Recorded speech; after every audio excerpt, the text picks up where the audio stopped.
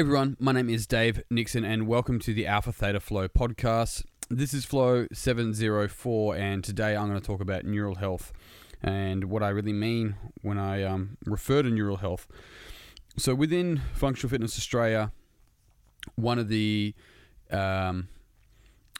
constraints or conditions that I consider when programming is how is this going to challenge the person, the individual, to be able to have to control their awareness, their neural health, or their nervous system, their access to it throughout a workout. And so part of that is definitely the way that I program. The other part of it is absolutely the way that I coach, and the communication that I have with clients. And that's where understanding the codependent patterns means that telling people how to address it, what weight they should do, pushing them through a workout sounds like this, you're being a great coach, but what you're really doing is building this codependency that this person needs you, right? So you're actually not necessarily helping this person become empowered at all because you're disempowering them to require your input continually. And so even though it's a big grey area, it's quite a broad sort of conversation, but when we look at neural health and we understand the autonomic nervous system, we start to realize that different stimuluses within a workout is going to require you to behave differently to get the most out of it. And so that might be going from different heavier lifts to more longer form cyclical kind of conditioning to some degree to be able to switch back and rest, and how you choose to breathe and think within that rest period to recover to go again. All of these things help this individual to develop a healthy access to their nervous system based upon what's required of them outside of the gym. This is actually functional health. This is now functional fitness and functional movement. Because there is a difference between functional exercise and functional movement. A squat is a functional exercise, but a lot of people can do it dysfunctionally, which means they're not moving functionally, but they're doing what's called a functional exercise. Another easy example is running.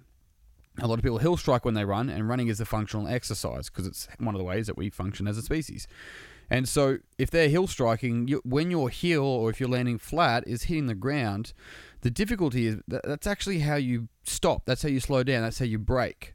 If you were to run barefoot on grass or similar, and then you wanted to slow down, you would actually put your foot in front of you, right? Yet when we want to run and move forward, we lean forward and our legs drive us forward, which means we're pushing off. We're pushing forward. Our ball of our foot is effectively striking the ground. This is very important because people can train and do a functional exercise dysfunctionally, and then that's going to cause dysfunctional issues within the way they function in general. And then they don't even have a clue where they are in space. And so you see this person with like their toes pointed out just as they stand, but they feel like they're pointing straight. Their actual spatial awareness can be referred to as quite poor. And so what we have a chance as coaches is to make sure that our programming, that our education and our offers, our invitations when we are coaching, and how we communicate to every single client based upon where they're at, what type of personality structures they have, based upon how much they lean into external authority or internal authority, and really what it is that they want to get out of training on that day and training in general. Rather than simply just exercising for the sake of calling it fitness and just smashing people through workouts. They're sweating, they're burning calories, they're just moving external objects as if that's the goal. As if the goal here is to move something, that weighs a particular weight from point A to point B, and that means that they're getting better. It doesn't mean they're moving better. It doesn't mean they know how to match tension to task. It doesn't mean they know how to breathe. None of this stuff is actually empowering them to actually be in their body and function efficiently, effectively, and back themselves outside of the facility. This is where, when we come from an angle of neural health, we're looking at the whole person. We're looking at how the way that they think, and how the way they breathe, how the way they move impacts their ability to respond to any given stimulus, which is actually what's going to happen outside of the gym. It doesn't mean that we need to smash people through workouts. It doesn't mean that you need to hit the highest number or continually hit PBs, because there is an end. There is an end to that. It doesn't mean you shouldn't pursue what's possible for you either. It doesn't mean you shouldn't barbell back squat either. What I'm suggesting is that when we can shift our focus away from simply moving heavy objects outside of us to having control of our neural health and the way that we respond to any given stimulus, be it a conversation or be it a big boulder that we have to move, that a big part of our training for functional health and functional fitness is actually about being in control and being able to control our body based upon knowing how to create tension based upon the task at hand. And that's both in conversations and how we may respond, and also with physical tasks.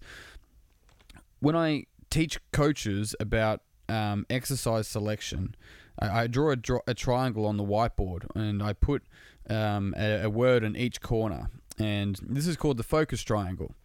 And so the focus triangle is, what are you getting this client to focus on for this particular exercise or this particular workout? Now, a lot of the time, to clarify, that's actually the client's job to go, what is it you want to work on? Have a think about what you're going to do that's going to stretch you within this workout and adjust as necessary, right?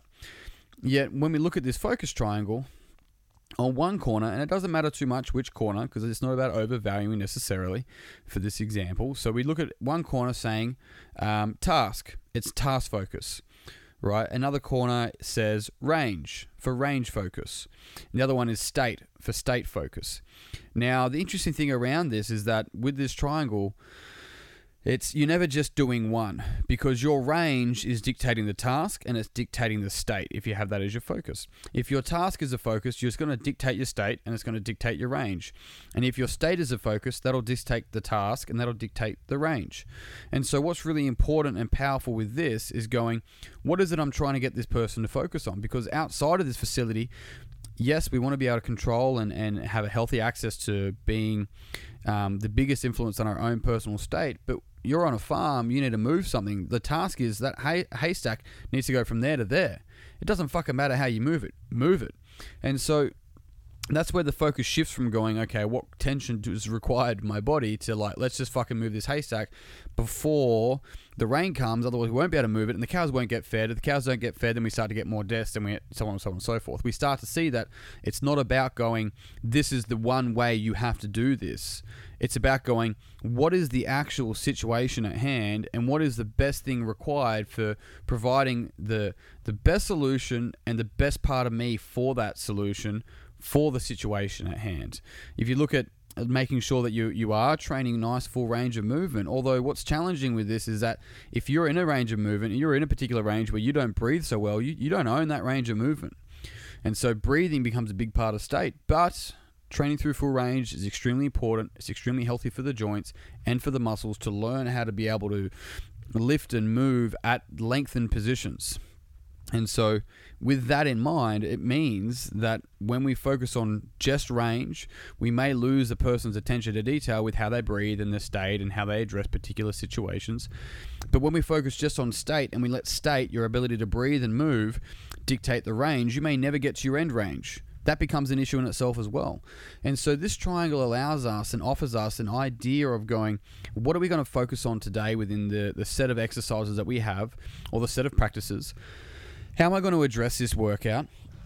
In the same way I would think about how I'm going to address a job interview or address a conversation with my spouse, right? And also starting to think, what's going to happen? What am I going to do when I start to distract myself, or I start to realize that I am getting distracted from what's most important? These are questions and considerations that we can have when we're looking at exercise and really committing the best of us to any given situation in and outside of the gym, rather than simply just blindly fucking exercising in a dysfunctional pattern without even any regard to how you're breathing, how you actually set your intention for how you're going to move that day, what you're actually focusing on, what's going to stretch you. And now this is a difference between exercising and training. Training is a continual path forward, a continual path of development. If someone's just exercising, they just want to burn calories. That's also okay, but that doesn't mean that you've got any progression programmed within that idea and that concept. And then you've got testing. Are you testing today? Are you getting as fast as you can on the roll for a kilometer? Is that what it is? We're going to test. Some people will try and test every single day. There's no training in that. And that's such a crucial component of understanding what neural health is about and the difference between exercising, testing, and training. And on that note, team, I am done. Thank you very much for tuning in. If this podcast resonated with you, then it would mean the world to me if you would pass it on to someone else who you think would also resonate with it. If you haven't already, you can grab a copy of my book, Money Yourself, anywhere online that sells books, or at alphathetaflow.com if you would like one personally signed by me. As I mentioned last podcast, I've got some new programs coming up for both trainers and coaches and athletes and high performers. So keep an eye out for that starting in April 2021. But that's it from me. I'm done. You know the deal. Big love, peace and pizza. I'll see you all soon.